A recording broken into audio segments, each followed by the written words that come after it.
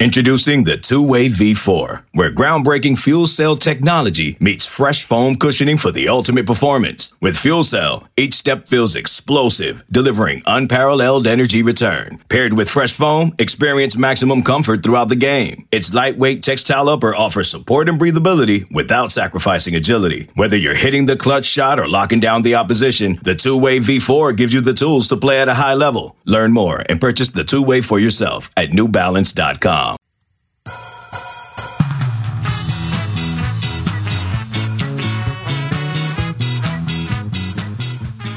Welcome to On the Bench. We haven't potted in about a week, mainly because it's just the middle of summer, and you guys probably needed a break from us, and we needed a break from Brendan, but we are back and ready to talk some FSU football and recruiting. We got the bench at full strength today. We got Chris, Brendan, Zach, and myself. We are the guys at Noles 24/7. So if you like the pod and you want more of us on a daily basis, then go check out Noles247.com. It's where we're at all day, every day. But today we are on the bench. You guys ready to pod a little bit today? Chris, you feeling rejuvenated? You look great. I am rejuvenated, let me tell you. Energy bar up here. You're looking fantastic. Zach, how you feeling? All good. This break's been great for me, so I'm ready to get back to it. Good. And Brendan, we're back. How you doing, bud? Upstate New York, well. I legitimately, I'm not doing this for dramatic effect. I'm fine, thanks. Yeah, upstate New York was great. I'm still here. A little under the weather. Yeah, you just stayed up there for an extra week because of the hurricane. And I'm should we just say it? Should we just say I got the COVID? Just throw it out there. You did the most Brendan thing you could do. Okay. I just wanted people to be like, "Oh, he's careful of the four of us." Is the guy that gets it. Yeah. I really could have just been out there just sniffing everything and licking everything and played it real safe. And went up to see family and got the COVID. Good times. Well, that's what you get for seeing family. It's been a busy first week of NIL business, name, image, likeness. The legislation went into effect on July 1st, allowing players to make money on their NIL. So we've seen now, it's been 1 week. We've seen some deals. We've seen the Dreamfield deal with Mackenzie Milton, FSU's quarterback, with an NFT, a digital, kind of like a digital trading card. It's limited, and it came out. Brendan, did it come out officially this week, or does it come out next week? No, it's out now. People are bidding on it. It came out like a couple days ago. There was UCF ones, I believe, which may have already been bid up and are done, and there's FSU ones that are currently UCF ones. Some kind of Bitcoin. The UCF ones may have been bid up. Like, you don't have inside info on who's bidding the UCF Mackenzie Milton one up. Look at you over there with your trigger finger. I don't see them now. Currently listed. I'm sure those went for thousands. The FSU ones. Well, the UCF fans are probably like, who's going to spend more on Mackenzie Milton stuff right now? The UCF or the FSU fans, right? Regardless, the FSU trading cards, NFTs of him are up to like $400, $500 a piece right now that are currently being bid up. So, I mean, that's a good chunk of change that he's probably going to get out of that. So yeah, those are currently in the process. Yeah, it's been an interesting week. There's also been a couple players dropping some merch. There's been some content. I've seen a little bit of content.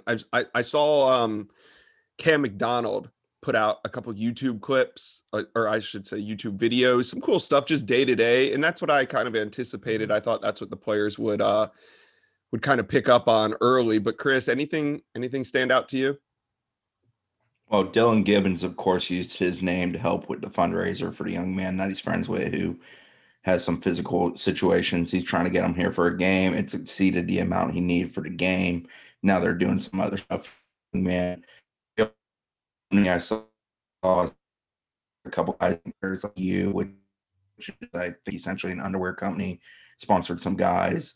Matthew Cleveland, for example, is doing a weekly blog, I believe, with a website, a basketball-specific website that covered his recruiting. trying to think what else. Barstool Sports has sponsored a lot of athletes across the college football and basketball and baseball landscapes. I've seen. I think Amari Gainer. Yeah, I think Amari Gainer is the only FSU one so far. Yeah, so I've seen some of that. I've not seen anything that I would consider, from an FSU perspective, drastic or super interesting at this point in time. The interesting thing for me for FSU's with the NIL stuff is FSU has had two players who have had about the most attention of any other NIL deal that's gone through. McKenzie Milton and what he did with Dreamfield and the NFTs and just kind of being at the forefront of that at midnight. And then what Chris mentioned with Dylan Gibbons and what he did for his friend, that gained national recognition. I mean, other than that, the only other like real big national stories, and correct me if I'm missing anything here, Josh, but Miami getting a team sponsorship, essentially like $6,000 per player. I think it's from like an MMA gym or something, sponsoring almost the entire team. And then the other one I would say is noteworthy is Kayvon Thibodeau in Oregon getting the NFT card with Phil Knight, which like that just seems like the tip of the iceberg. Like if Phil Knight's going to be able to start sponsoring stuff and the money he has with the Nike corporation, that could be pretty significant too. Yeah, and we fall in the trap of the big three: football, basketball, baseball. But for example, like Jalen Howell from FSU soccer, also USA women's national team type member. She's an ambassador for Florida YMCA's. That's one thing she has done. I still hold the belief that, we'll see some significant deals in football. I think it's going to be some of those off-brand sports, in quotes, Olympic sports, as some people like to call them, where we see some people get bigger deals. Women's, men's golf, men's and women's tennis, soccer, stuff like that. I think that's it as it stands now, Chris. But I think if the football team was better, I think that there's more stars, then I think they would definitely get the bulk of it. Like if Florida State had a Heisman contending quarterback heading into the season, I think the star right would. now, yeah, the star would. Yeah, that's what I'm saying. We're not seeing we're just not seeing a lot of deals with FSU football players right now compared to like Miami. Could you imagine if it was 2014? Like after the national championship with Jameis Winston returning, you have the star quarterback that could be like the impetus for it, but that would I think trickle down to everyone. He would have 25 sponsorships right now, Jameis. Yeah, Publix crab legs. I do think that the elite level football player / basketball player / baseball player, but more so those first two sports. Yes, I think they're going to carry weight. I think Kentucky Duke basketball guys, as November approaches and the season gets ready to start, you're going to see a little bit more of that with those guys. Mm-hmm. The Miami situation got me thinking about what Oregon could do, or really anybody with a large booster base or a company that backs them, right? The gym donated $500,000, the fight gym, to the Miami Hurricanes, or not donated, but is paying them, right? Which comes out to like $500 a month, $6,000 a year per player. What if Oregon decided, Phil Knight decided that Nike's going to sponsor Oregon for $10 million this season? Mm-hmm. You're kind of setting the salary for each player. Yeah. And it's funny, like these salary caps, like the reason why they're set in... Is there a cap in the NBA? No. As I'm saying, is the salary cap is set. This is where we're going into these murky waters, right? Like the NBA, the NFL have these salary caps set because the owners can't help themselves. Like the guys who sign the paychecks can't stop themselves from bidding exorbitant amounts of money. That's why baseball, these salaries are so outrageous. There is not a cap. So right now there's no really set. I mean, there's a few rules, but the guidelines are very, very murky. And so there's going to be some schools that can offer extraordinary deals. That's going to be really interesting. At least I think that's how that's going to end up playing out. There's going to be these variables where you're paying for players basically to end up. You don't even have to say, you don't even have to like maliciously say it. You can just be, it's pretty, right. It's pretty available and out there, the information and how much, if Nike was donating $10 million for the year, recruits could easily do the math and figure out, well, if I go to this school, I'm not making anything. If I go to this school, there's a guaranteed quote unquote salary of X amount of dollars. Now, can high school athletes be sponsored by this now too? Like I've seen high school athletes tweet it out. I think that's based on state law. Yeah. Okay. I don't think Florida they're able to, but in like California, I'm pretty sure they're allowed.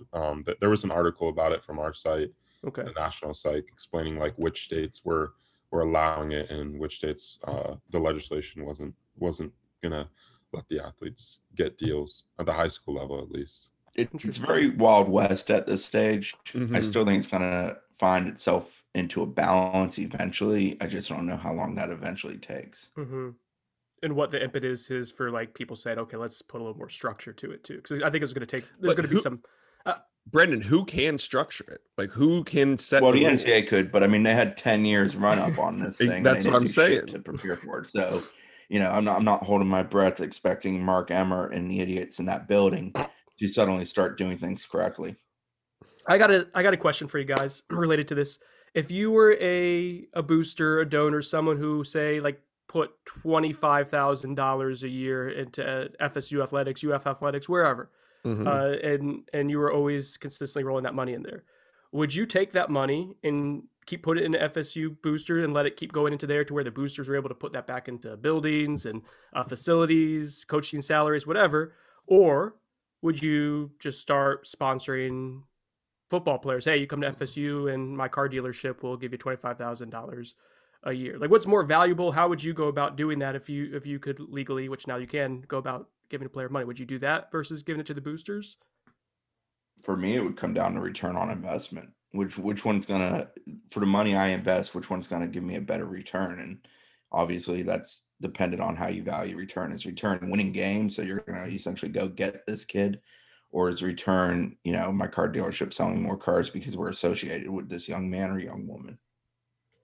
Yeah, I agree. I mean, if I'm a car dealership, Brendan, I'm probably going to spend my $25,000 on a player sponsorship because it can do more for me than what you said. But if I'm just a regular alum, I'm living out of state, I donate $10,000 a year. Me personally, I'm probably going to continue to donate that $10,000 to the university itself. And then I'll see what comes up and maybe spend a little extra money on players. But I think for the most part, unless you're a brand or somebody that can use a sponsorship, I think you're probably going to leave your money where it's at for now. Maybe you're going to see how this thing pans out. Maybe you're going to spend a little bit extra money than you would normally and use it to support the players. But I don't know. It's a personal decision. And it'll be interesting to see how this stuff kind of sets up over the next couple of years and if it affects boosters or not. Because I can certainly see what you're getting at. There's only so much money to go around. Right, you have to make decisions on it. I don't know. For me, like if I wanted to see my school do well, I think I would be more inclined to throw it to a player and say, let's get the best talent possible, and that will lead to more booster stuff down the road. But yeah, those are gonna be decisions people are gonna be making. But what about the transfer portal? You can sponsor people in the transfer portal. No, I'm saying, how would you feel the first time you get burned? You invest $10,000 in a player, and then all of a sudden he's in the portal and he's at Arkansas State the next year. The good old Justin Fields debacle. I'm just saying, you never know with the portal now. I think that's going to also play into an interesting dynamic between the players and the fans. What if you buy a bunch of merch from a player, and then the next month he's in the portal and he's leaving your school? Chris, what do you think is going on with compliance right now? Like, do you think they're like their heads are exploding? They locked the door and unplugged the phones. Again, this is also new and interesting and kind of fun, really fun actually. It's going to be interesting to see how this plays out in the coming months and even, like Josh said, years potentially. For what it's worth, from an FSU compliance standpoint, they obviously tried to educate the student athletes and everybody involved a great deal before this began. They've also continued to push a lot of that over the first week. Regularly putting out like social media pages that talk about, you can do this, you cannot do that. If you're doing this, you have to report it that way, things of that sort. So there's obviously a clear effort on their part to educate the people involved as much as humanly possible. But ultimately, this is a bit Wild West of everything we're dealing with right now. So they're going to try to keep their finger on the pulse. It's kind of difficult when you're managing, 450 student athletes, I think, roughly at FSU right now. So, obviously not everyone's treading in that territory. We talked to freshmen this week, and none of them really seem to care about NIL because right now they have no value to sell as NIL from their standpoint. But, there are enough people doing it that there's still a lot to monitor. Yeah, and there's going to be a lot of good that comes of this, like the stuff we see from Dylan Gibbons. And, shout out to him. Did you see GoFundMe actually reached out to him and was wanting, to support what he was doing and maybe get involved in some of his NIL stuff, because even something as simple as starting a GoFundMe was not allowed prior to this. Like I shouldn't say not allowed. You had to jump through some hoops. You had to get it okay. Right. You had, and most of the time they didn't allow it. Mm-hmm. Which shows just how archaic a lot of the NCAA stuff was. And for Dylan Gibbons, like, I don't think this was his intention, but like, he did something really charitable and admirable, right? And on the next first time day. he comes on the first day, like where everyone else was kind of looking, how to build money for their brand or whatever, he did that. But think about like the next time he comes out with a product or he comes out to do something, think about how many fans he made for himself, how much goodwill he bought. Like, I don't think that was his Talk intention. about building your brand. And that's right. what they're all trying to do. And he did that in a very felt authentic and just a different kind of way. So it just shows like that there's a platform out there for athletes to go ahead and maximize their actual platform. Like they can go ahead and do whatever they want now, and that can be used for good. It could be used to make money. There's a lot of good avenues out there now which weren't readily available, or you had to kind of do in the shows beforehand. Now it's out there for you to have the access to, and it's really cool, I think. I do kind of hope all this causes the downfall of the NCAA finally. Like, it's overdue. I'd be much happier if the A5, the autonomous 5, they decide to create their own constitution and bylaws and live by within their 5 and go about this, because we all know that that group of 5 really runs the athletics of most major sports and colleges. So, if we were able to move on from the NCAA and be done with that and that sham that it is, that would actually be a very big positive to me of this. Don't forget because at this point, the NCAA has no power. I feel like after the Penn State ruling, people have just decided we're going to do whatever we want. And, maybe they eventually get to us. But, I mean, look at LSU. They're just, going about their business however they want. And everybody keeps expecting Edo and everybody to get shown the door because of things that have happened and things that have transpired. And I'm not truly convinced that's going to happen because, heck, the NCAA is not going to get around to it anytime soon. And by the time they do, Edo might lose enough that he loses his job anyways. And the next coach and the next group of players will have to deal with the ramifications of something that happened, 7 to 10 years ago at that point. So that's just how it feels with the NCAA these days. And it would be kind of nice if we can get away from that and move on from that because, well, me personally, I don't care for them one bit. I don't think they're worthwhile. And I don't think they do a whole lot of positives for the universities or the student athletes. Beginning of the end. It could be. They seem pretty powerless at this point. And it seems like maybe just something like this could tip it over. We've seen also some, I guess, unintended consequences from the NIL as well.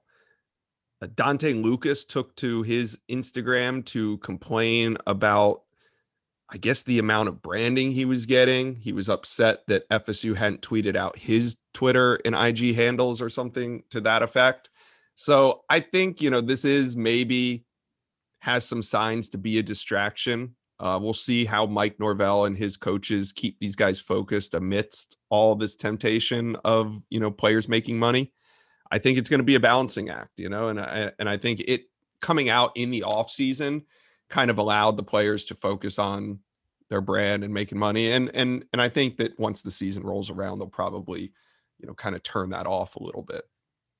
Yeah, but people that are about themselves are always going to be about themselves. Discontent is usually based on the individual, not the situation. Yeah. And moving on to the Elite 11.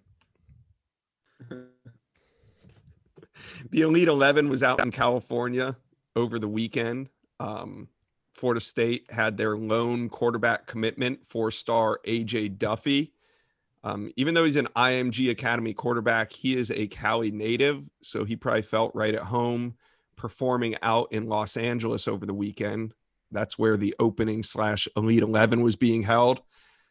Zach, going to bring you in to talk a little AJ Duffy for a minute here. What was some of the returns that we were hearing on Duffman? Yeah, well, it was kind of like a 3-part event. The first portion was kind of doing more skill stuff, and there was a pro day as well. And the returns from Duffy weren't, all too impressive. He wasn't ranking amongst the top quarterbacks within that portion. But when the lights came on and the 7-on-7 portion came around, AJ Duffy pretty much looked like the best quarterback out there, according to our guys from 4-7 Sports that were out at the event. Andrew Ivins put up a 2021 opening finals 7-on-7 dream team after the event, and the only quarterback that made the list was AJ Duffy.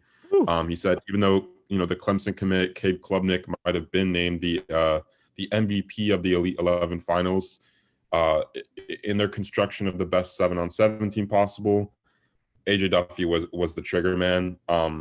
He was one of the quarterbacks that wasn't afraid to push it down the field, which is obviously important if you're playing big time 7-on-7 football with athletes on both sides of the ball that are just some of the best in the country, because that was also the opening event as well as the Elite 11, because they kind of merged in those later days. So obviously he has some great receivers to throw to, but there was no lack of talent on the defensive side of the ball as well. They were taking some stats from him in 7-on-7. They said he went 8 for 13 for 124 yards and 2 touchdowns in an elimination game to lead his team to victory. So it was clear that that final day really raised his stock. After not so great days to start the event, and I think he's been described as kind of a gamer. So I'm really excited to see him at IMG, because obviously he didn't get to play a junior season due to COVID regulations out in Cali, but now he's at IMG with a bunch of extremely talented athletes. So we're gonna get to see him a ton for his senior season out in Bradenton. Yeah. After the first, I was going to add to what Zach just said, Josh. Go After ahead. the first 2-3 days, I asked somebody via text, is Duffy really doing as awful as it kind of reads like on the internet? They're like, no, but he's been pedestrian. And then I think this kind of adds to it. Steve Wiltfong wrote, struggled in drills, struggled in the accuracy deal, struggled on the pro day. But when it was 7-on-7, it was time to play some ball and compete. 13 of 15, 5 TDs on the first night. Terrific again Saturday. He was a gamer. And then Brandon Huffman added that his first 2 days were a bit up and down, and the target challenge was just okay. But he came alive in 7-on-7 play. You can tell he's taking a ton of snaps in 7-on, looking the most comfortable, quickly getting rid of the ball. He ended this week as strong as anyone. So, yeah, Zach described it very well, that the first portion of it, the first third, essentially, he just wasn't very good. He never found himself on that top 11 list for anybody. But when 7-on-7 began, it was actual game situations. He was very good. Concern I had, and I think we talked about this, in the Pro Day Challenge, I believe one other event early in it, he kind of ran out of gas in the end of both of those. And it just struck me as kind of weird. I don't know if it's a matter of, I don't know, maybe, sometimes you have an adrenaline dump in the middle of something and that can cause something like that. Maybe conditioning wasn't up, but I don't think that's it. It just struck me as kind of an odd thing that I kind of kept an eye on. But then when 7-on-7 came out, he finished well in those, about as much. Yeah. Isn't that his bread and butter, though? Like that he's better.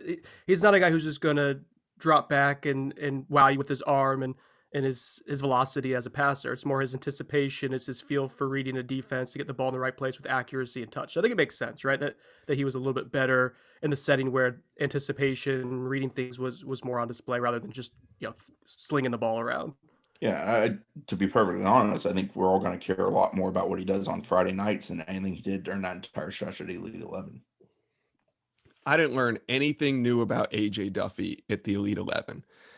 Everything that I had seen and heard and watched myself, because I went and watched him at the Orlando Elite 11, where, I came back and said I thought he was average as hell. I thought he was bored out there. There was about 150 quarterbacks, 7 of which probably are going to be playing at the Power 5 level. So he just looked uninterested at the event I was at, which is understandable. They did everything on air. There was no one-on-one throws. There was no defenders involved. It was just, kind of like the first couple of days of the Elite 11. And for me, when it comes to AJ Duffy, I don't care what he does running the ladders or throwing balls through hoops or, was George Whitfield out there chasing him with brooms during his pro day?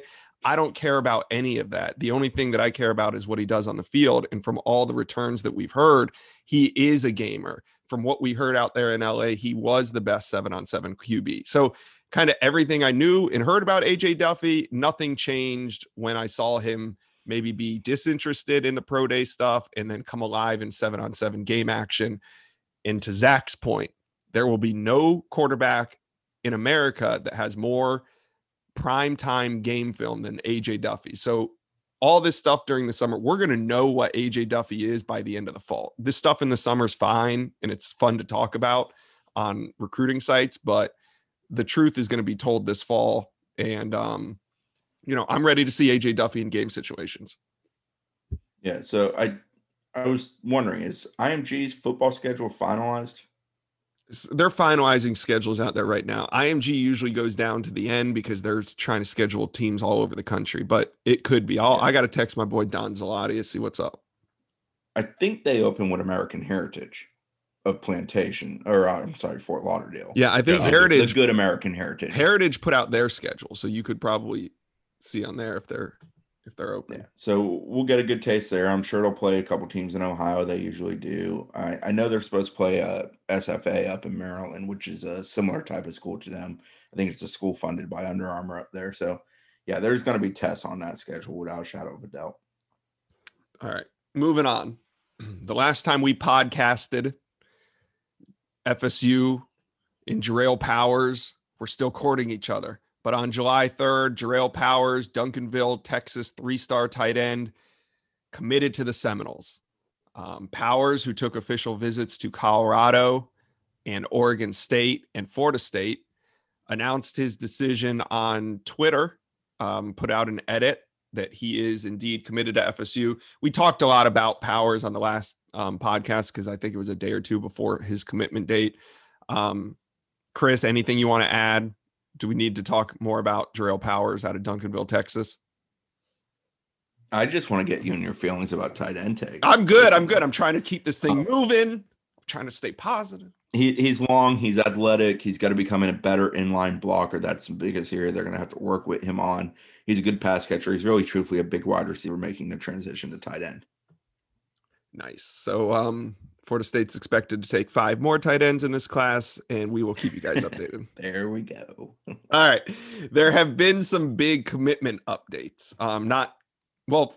Guys putting out commitment dates. Let's start with Emory Jones. He tweeted yesterday that he will be putting out his decision, his final decision on July 30th. So about 2 weeks from now, a little over 2 weeks from now. 4-star. He's a 4-star out of Baton Rouge, Louisiana. He's been on campus twice. Chris, where's your crystal ball? It's on LSU as it has been since April. Flex on him. There you go. I put my crystal ball in when Jones dropped the news that he was going to be committing on July 30th. I put it into LSU. I think he's going to choose LSU on July 30th. I expect FSU to continue to recruit him. As you kind of hit on, there's been some turmoil at LSU. Coach O's under the hot seat, or on the hot seat, I should say, sometimes. So maybe if things go sideways there, FSU will pick it back up.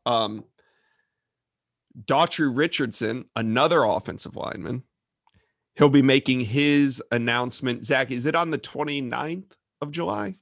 25th. 25th of July. 26. He's visiting FSU. I'll talk about him for a second.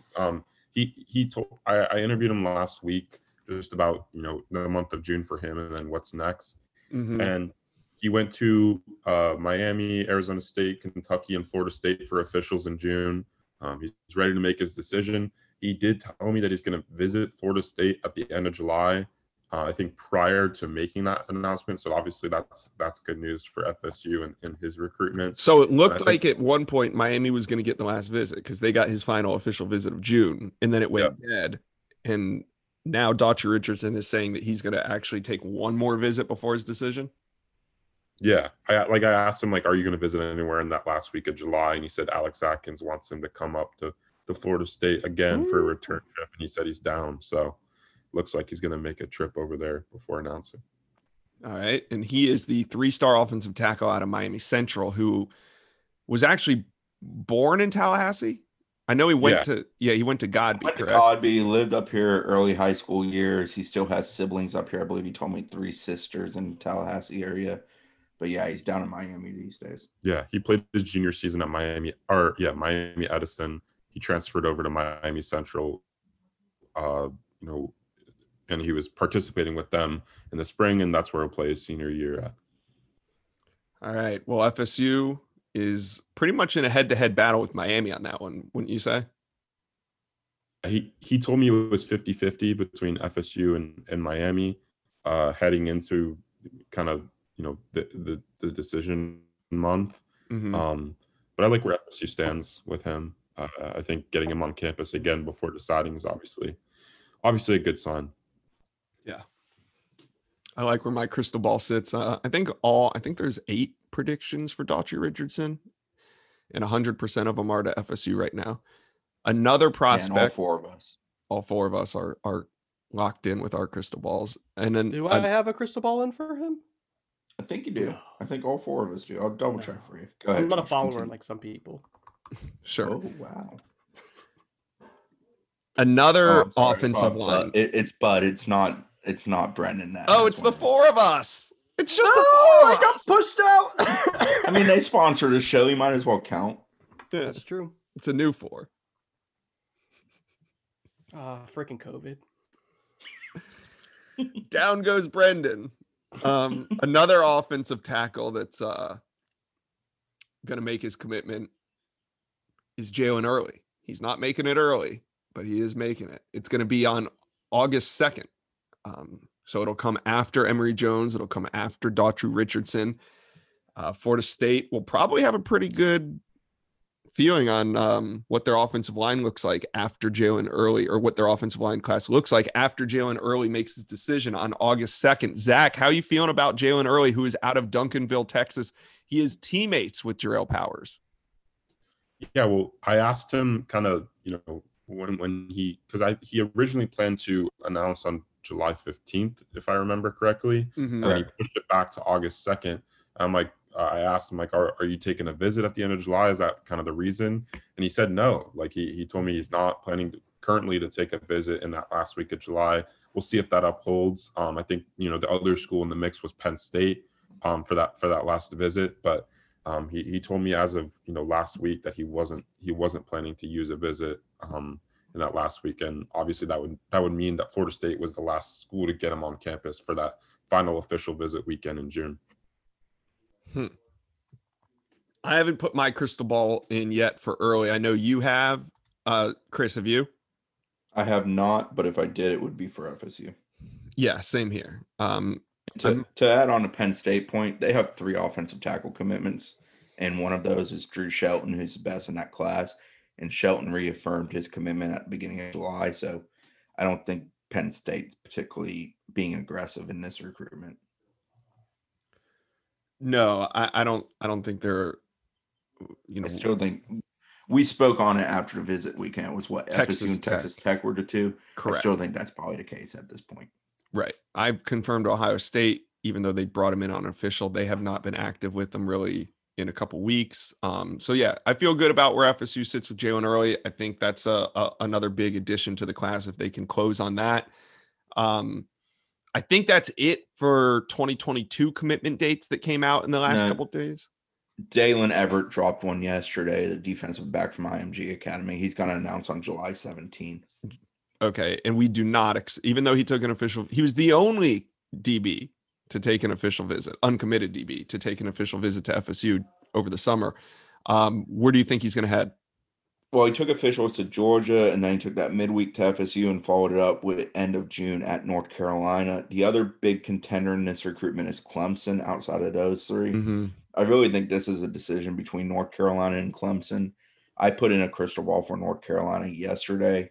Okay. Feel pretty good about that. If he had waited and put it off, I think he would have shown up to Clemson's all-in lunch affair at the end of July, and that would have made it a bit more interesting. The fact he's doing it now Makes me think that Dre Blind is ties to the Tidewater area, which is where Dalen Everett's originally from.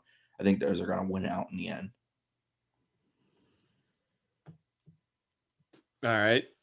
One last announcement for a commitment came from 2023 quarterback Chris Parson. Chris Parson is out of Tennessee. He came in and visited FSU during the month of June.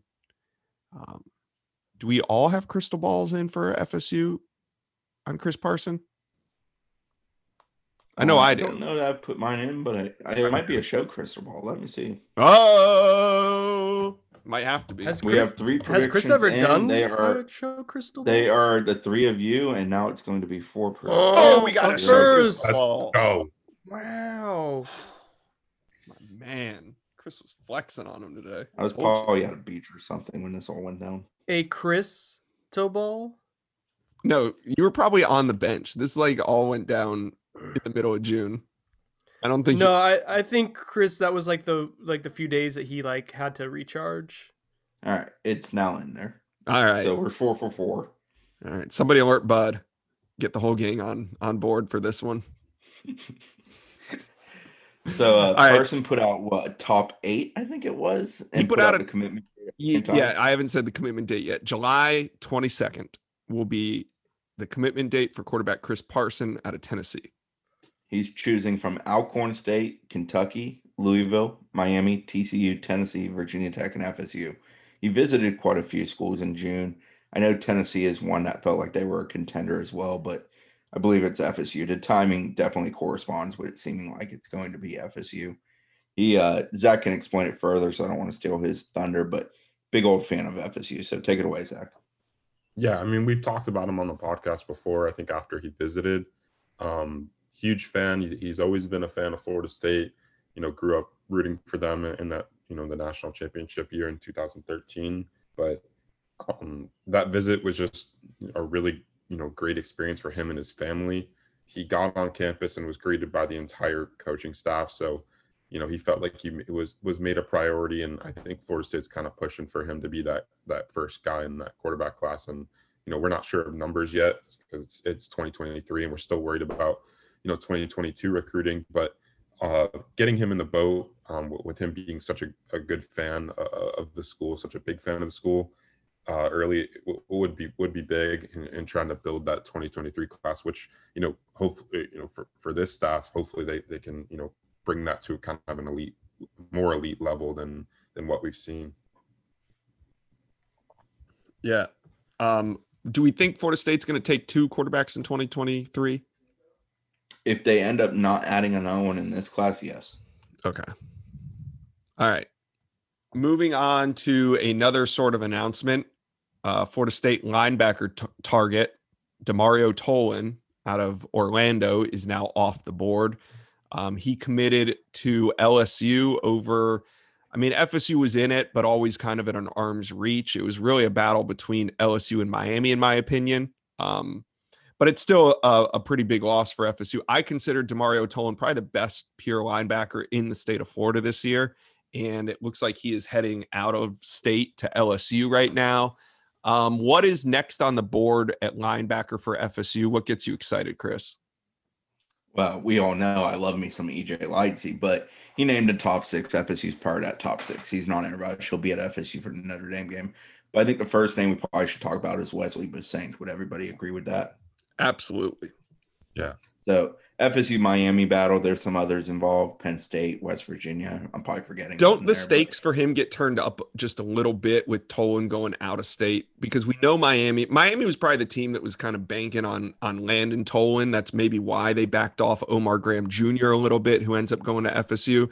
I think they felt really good about Tolan. They did get him in on the last official visit of June. So Tolan was coming off of that visit, making his decision. They're not a high pressure outfit. Yeah, I don't want to establish any fake momentum. Well, Yeah, I'll tell you one thing, Brendan. It's always harder to flip them than it is to land them outright. So you got to pressure them onto your commit list somehow. But what I'm saying is, does this turn up the heat in state for Wesley Bissainthe? Do the stakes get a little bit higher, Chris? Yeah, certainly, especially for the school down south because, he's a backyard boy and they need to get him in there. And, if he ends up coming here and throwing down to you, that he's really going to piss off Miami long term. So I think he already did that once. Yeah, and obviously he heard about it because he did it. But they had to sit him down. Ray Lewis had to sit him down and put him in timeout. The reason I love Tolan, and I think Tolan's a hell of a player, is because one, he's kind of new age linebacker. Two, he can cover to a lot of different areas. But three, he's a downfield wrecker. He comes downfield and he gets things done. The thing I like about Wesley is that he's a bit more of the athlete type where he can play to all directions a little bit more, but he can also come off the edge and pressure. So they're sort of similar to some degree, and I think they're both very, very talented guys. And it's not a fantastic year for linebackers. I mean, there's another guy out there, Daniel Martin, in Atlanta, Georgia area, Marietta, Georgia, I believe, to be exact. He's a very talented guy. He's an FSU, Oregon, Vanderbilt deal right now. He's visited Vandy. He has plans to see FSU, and he intends to schedule Oregon.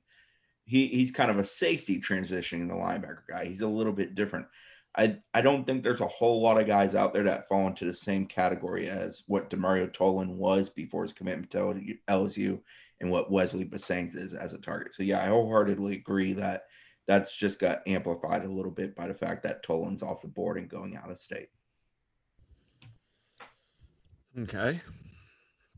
You also got Jerron Willis in the mix for at linebacker for FSU as well. He's a guy that is committed to Georgia Tech that we feel like Florida State has a shot at flipping down the road. So we'll see what happens there. Want to move on real quick and run through a couple new top sixes, top eights, whatever. Zach, we saw an IMG Academy, Kamari Wilson, name a top six, and then wide receiver out of Orlando, Jaden Gibson, name a top eight. FSU included in both of those. But who are the real players for in those recruitments? Well, like if you want to consider FSU a player, both of those guys, they what the heck? Both those guys they need to land official visits with. I think Jaden Gibson has 2 left, if I remember, and Kamari Wilson probably has 1 or 2 as well. With Kamari, I think the recent development has been LSU Florida battle. More.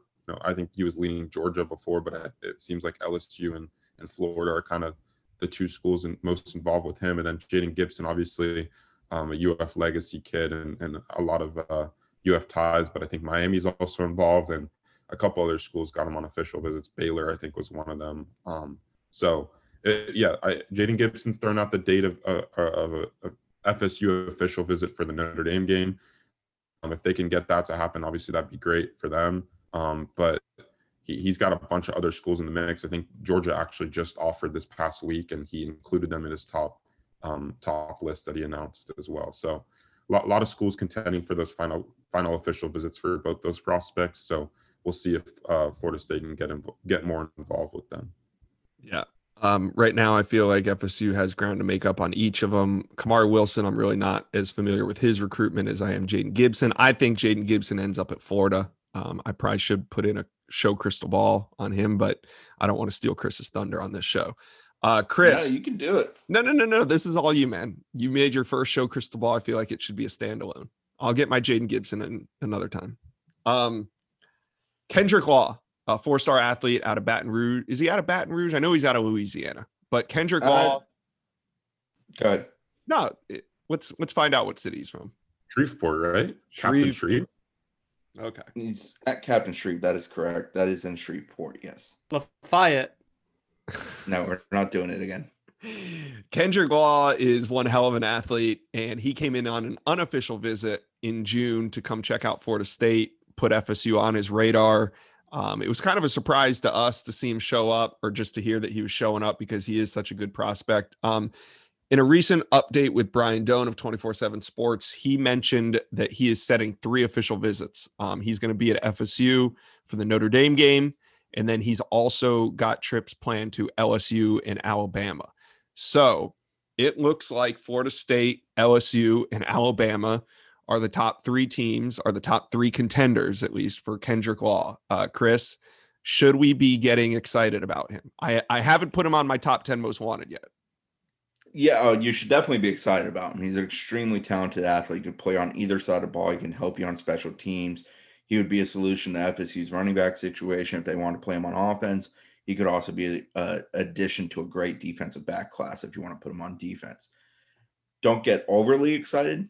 The crystal ball lays on LSU. I entered one. I forget when, but it's been a while for LSU. I think that he ends up at LSU in the end, but this is one where FSU, I think, is hopefully banking on a little bit of something finally happens to LSU.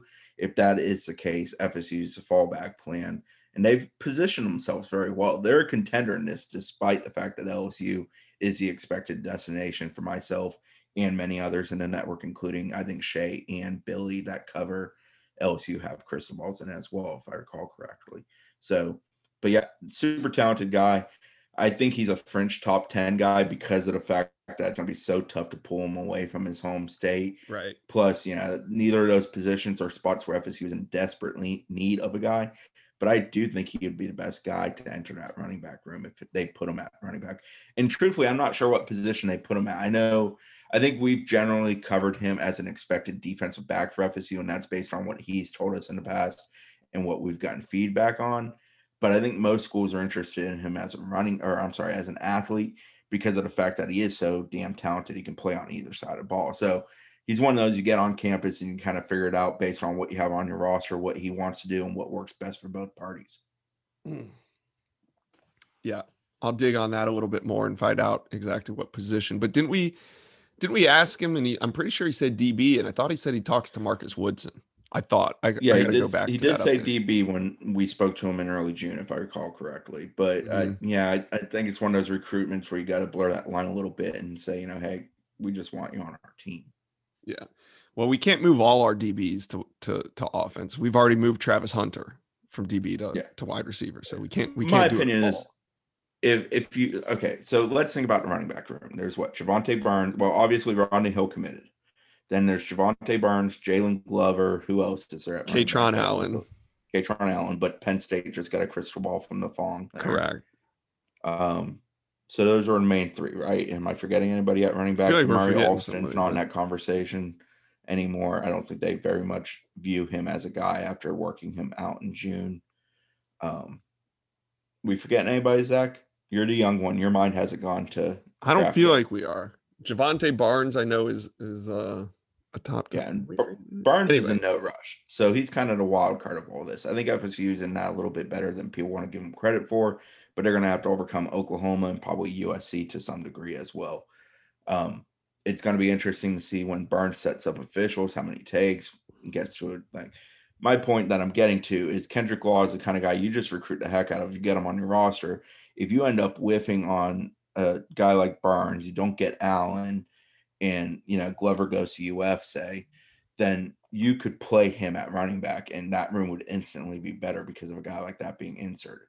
But if you do get a running back, then you just throw him into a great DB class, and you're loaded at that position with what you took in the 2022 group. So I think that's why Law holds so much value. We were forgetting about Terrence Gibbs, who took an official visit to FSU, but Terrence Gibbs, I think, is a UF lean at this point.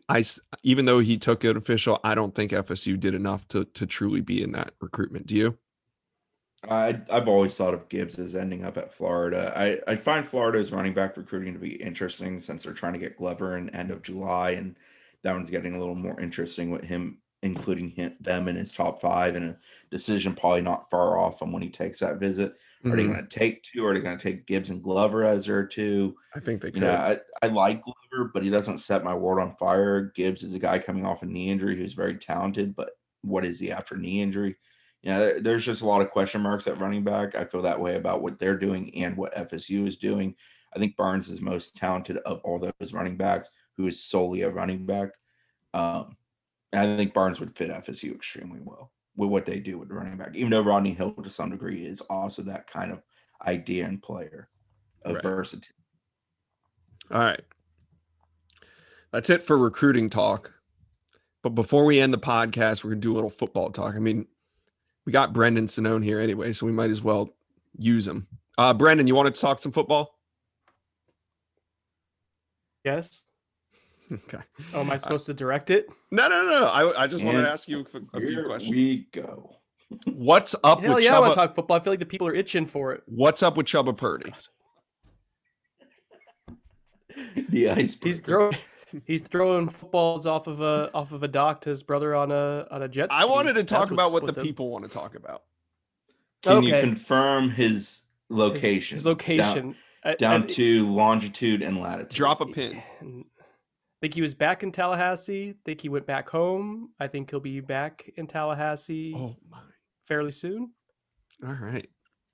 All right. Thanks for the update. Name. You should do a name, image, likeness deal with Chubba Purdy. The anxiety level for Chubba is something, but no, I think he'll be in town and around pretty soon. Because aren't all the players, they all went home for the 4th, so I think they'll all be back. They were basically FSU gave us a break from the 4th to like the 12th. Yeah. So Brendan, that includes coaches, but I think newcomers are still on campus. But go ahead, Josh. There's a lot of concern over Chubba Purdy on the Noles 24/7 message boards. What is he the 3rd or 4th string quarterback on this team? He's probably the 3rd string quarterback at best right now. I mean, it's a McKenzie Milton and Jordan Travis deal for starting, and then Chubba and Tate Rodemaker are kind of the next tier of guys. So I guess it kind of depends where Chubba is with his progress with his shoulder. I mean, that continues to be. I think he's had 3 procedures on it since this past August. I think that we know of.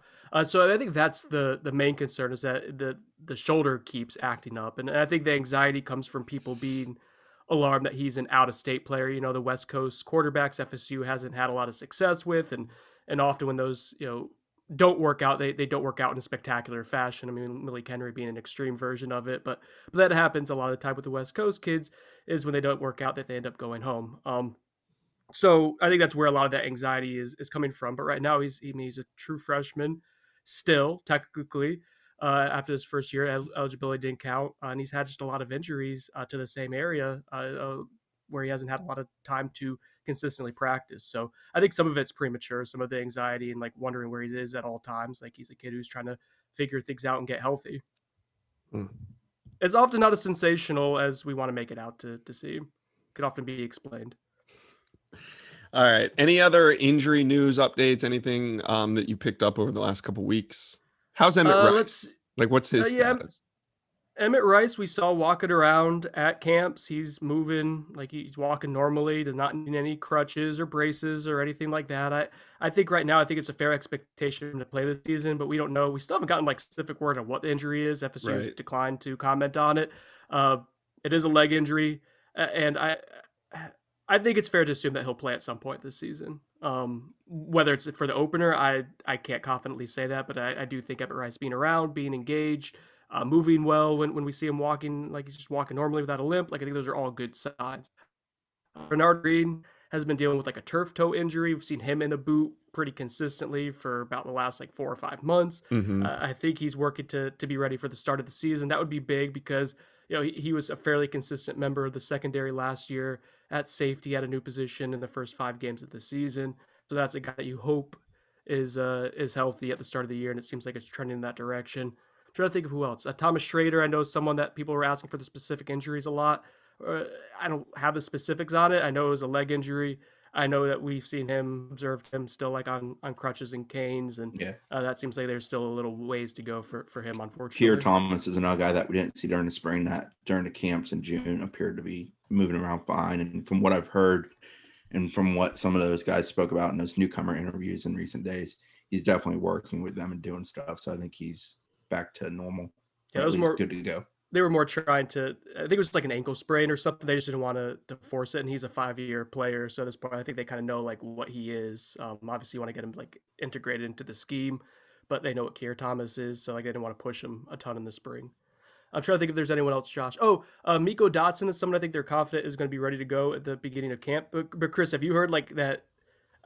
I think the fan base in general is sleeping on Miko Dotson compared to what FSU internally thinks he's going to be. I think they're thinking he's going to be a starter at cornerback for them. No, they love him. I actually had a conversation with somebody. It began because we were talking about Kevin Knowles and just how good he was in the spring and how prepared he was. And, they were the person I was discussing this with was kind of Kevin Knowles is the kind of kid that we could rely on early if we need to.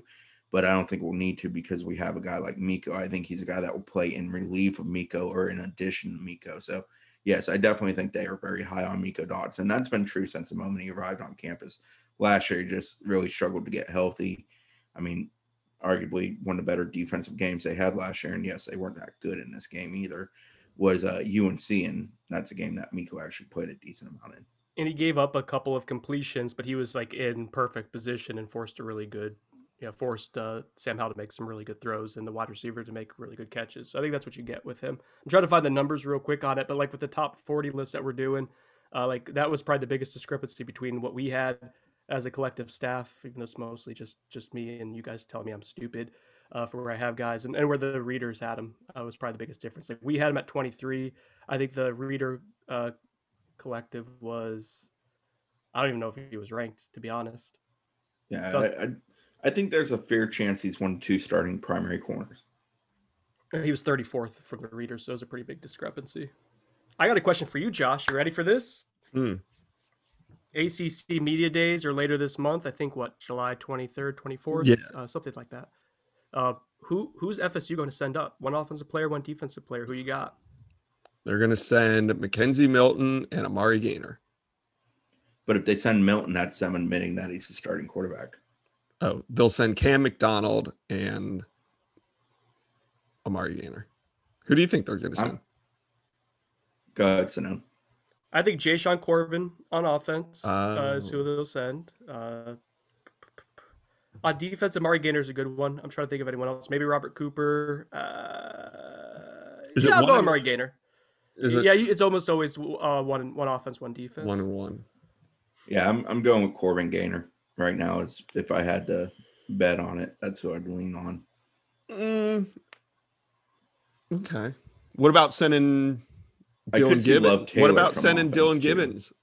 Or has he not been? Well, I don't think you send a new guy who is that fresh in it, because so much of their answers is going to be, I'm just trying to fit in. I'm trying to get a feel for it. I think you got to send a guy who is in his second year as part of this program under Mike Norvell. So is that why McKenzie Milton doesn't get it, or is it more of a statement? Well, no, I think you don't send Milton because then you're just saying he's a starting quarterback, and we're going to play that game. I feel like I forgot that we were playing that game. I mean, I didn't want to play that game. If we all recall correctly, I'm the one that was adamant about need to name a starting. You and I both thought that end of spring. But yeah, I could see Love, Taylor, or Corbin offensively. And then defensively, I think there's several options. But I think Gaynor is one that's probably got the best personality and can handle himself and would truthfully be kind of a good representative in the sense of some bubbly excitement, which you'll need in that. Plus, he's a good player on defense. Yeah, and he's a guy that you want to be on all ACC teams. I think you think about that to some degree too, is who are we promoting to be on all ACC potentially for us? And I think that's why Gaynor is definitely a defensive option. I think Love Taylor could be an offensive option for that same reason. Have you guys been following the top 40 countdown? It's pretty fun. I wake up every day and read it. Do you really? First thing I read. Well, yeah, I usually do read them, yes. Josh is relieved. Remember last year, Josh, how much you had to do for those? I took it easy on you this year. Wow. That was crazy. Could you take the top 40, cut in the 4 segments, 10 each, 1 to 10, 11 to 20, shake those up, lay them out any 10 ways, and they'd be the same pretty much 10 outside could be 1 could be 10. Oh, like so a tier system? Yeah. And there is a clear tier system. Let me pull it up. There's a very distinct, like the top, I think 6 or 7. But no, I think that like the top 3 or 2 is like McKenzie Milton and Jermaine Johnson. Well, we all know that when we name a top 3 or 4 in the top 40, it always goes really well, like last year, right? Oh my God, that last year's list is something. If you want to go back and look at what expectations were, yeah. I mean, we had Bavion Johnson for some reason in the top 10 for Josh's That was Josh's list. fault. That was just, all right. If we're being honest, that was honestly an oversight that I just had to, instead of admitting it was an oversight and a mistake, I really leaned into it for like 2 years now. A year now, I've been leaning into it, but that was really just an oversight. And I just didn't want to admit that. No, I think we all knew that's what was happening. I know a top 40 conversation we had last year is who's the biggest swing player? Like who's the guy that can make the biggest individual difference for FSU's results? Last year, Brandon thought it was Jordan Young. No. I mean, like James Blackman probably was the biggest swing guy. That's why I had him at 1. Chris had him at 10. But like, I mean, in terms, I guess where their importance becomes a part of the, like, as we define it, like James Blackman was important because if you were able to get competent play out of him, that's a 500 football team. Without that, they had to redo their entire offense midway through this season. I I viewed it the same way as you did, Brendan. Like good or bad, his play was going to impact this team more than anybody else's, and that's why I had him at number 1. Right. Didn't I? Right. Didn't I? And I tried I to had put him a- at 10 because if I didn't include him in my top 10, there would have been a revolt among those on this podcast with me. But I'm had looking our own at the reasons list. for it. We all had our own reasons. Personally, I wanna- would have had him 41. I don't want to spoil it, but like, so I'm looking at the way the list is shaking out between us and then the composite from the readers. There's 1, Mhm. 2, 3, 4, 5, 6, 7, 8, 9. I mean, of the top 20, almost half of them are guys who transferred in at some point. Yeah. It just shows like how heavy the turnover has been the last few years. Yeah, I think so- Jermaine's the biggest swing guy on the team, though. To answer the question, The question. Sorry, you asked a question for you. But I do. I think the ability for the defense to be better, the ability for the team as a whole to be better, the ability for them to create some momentum, real momentum on defense is all beginning with Jermaine Johnson. I know that's a lot to put on one guy's shoulders, but they so desperately need a pass rush, and he's the guy there's that no one else who most really has likely shown can they generate can. it. No one else has really shown they can do it either. As Yeah. part of the reason why I imagine you're saying that, Chris. Yeah. I mean, for me, it's Mackenzie Milton. For the same Yeah, I reasons, think and I that's know a you good have one. Jordan Travis as a backup. Like, if that doesn't work out, and you show you could at least do something competently with him, but if Mackenzie Milton is even 80% of what he was pre-injury, I think the We'll level take of it. confidence, I think that just impacts the offense so profoundly. Like, when was the last time they had consistent passing from a quarterback at FSU?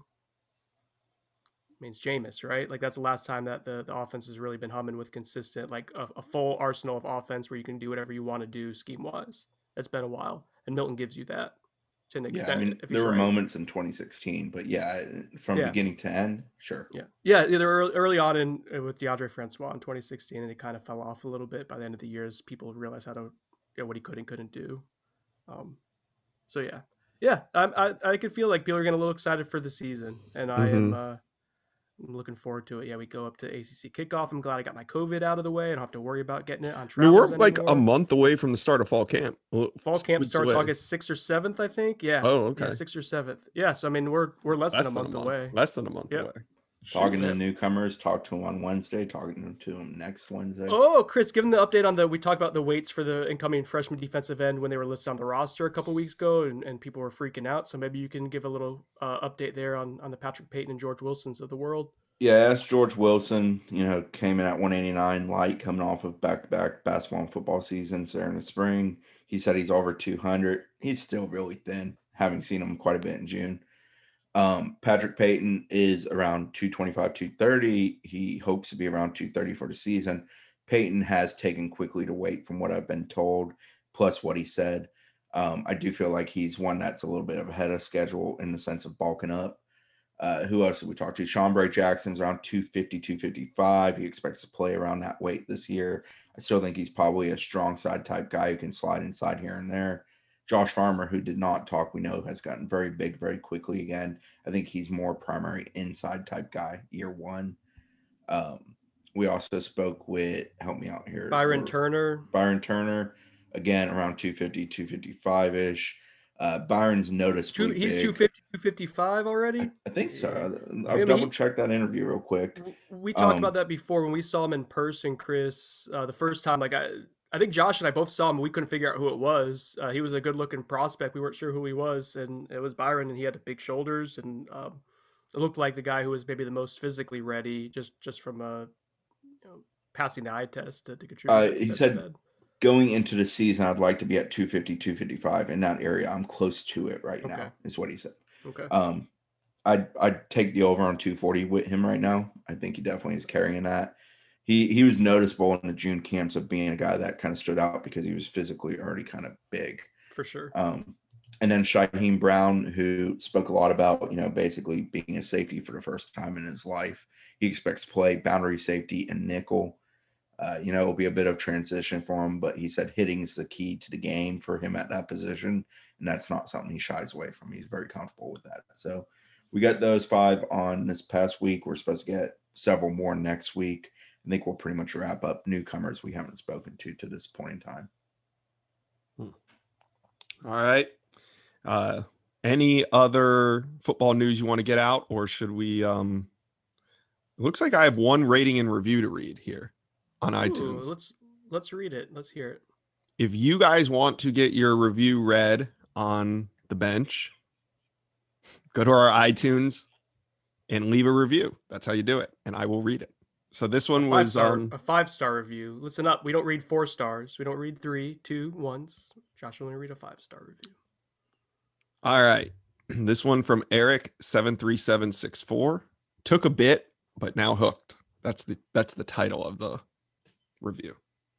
Okay. This one's kind of long. Good thing we only have one. I started listening about a year or two ago just to get more FSU football content. Honestly, I almost stopped because Brennan was in that phase of apologizing for everything like 50 times a show. I stuck through it and now love the podcast. I am not sure what the guys are like off the show, but Josh seems cool and someone you could go drinking with. Chris seems like he keeps everyone in line and is all around a solid guy. Brendan seems like he is exhausting to be around, but he likes bourbon, so he has that going for him. I like Zach, but I am not sure if he is soft-spoken or just doesn't like the guys as much as they like him. Probably true. I imagine him on Zoom calls with his camera off, just shaking his head at Brendan a lot. True.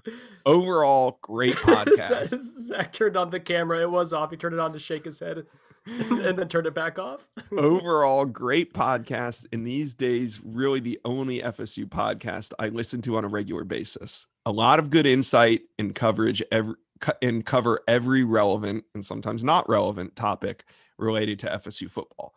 Go Noles. Oh, and P.S. Someone please get Josh a Brian Courtney jersey next season. That was a good one. Oh, man. Do you think people who get annoyed? No, never mind. No, we're lean into it. No, apologize. Do you think people? First. I'm sorry. Do you think people like I am annoying to an extent in real life, but like, do they understand that's part of the dynamic of the podcast? No, like, I don't think so. Sometimes I forget it too. But it's just the dynamic of the podcast. It's the dynamic of us as like coworkers and friends too. I feel like too. Like this is fairly authentic. All right, play the shitty outro music. Let's go. Thank you for listening to On the Bench.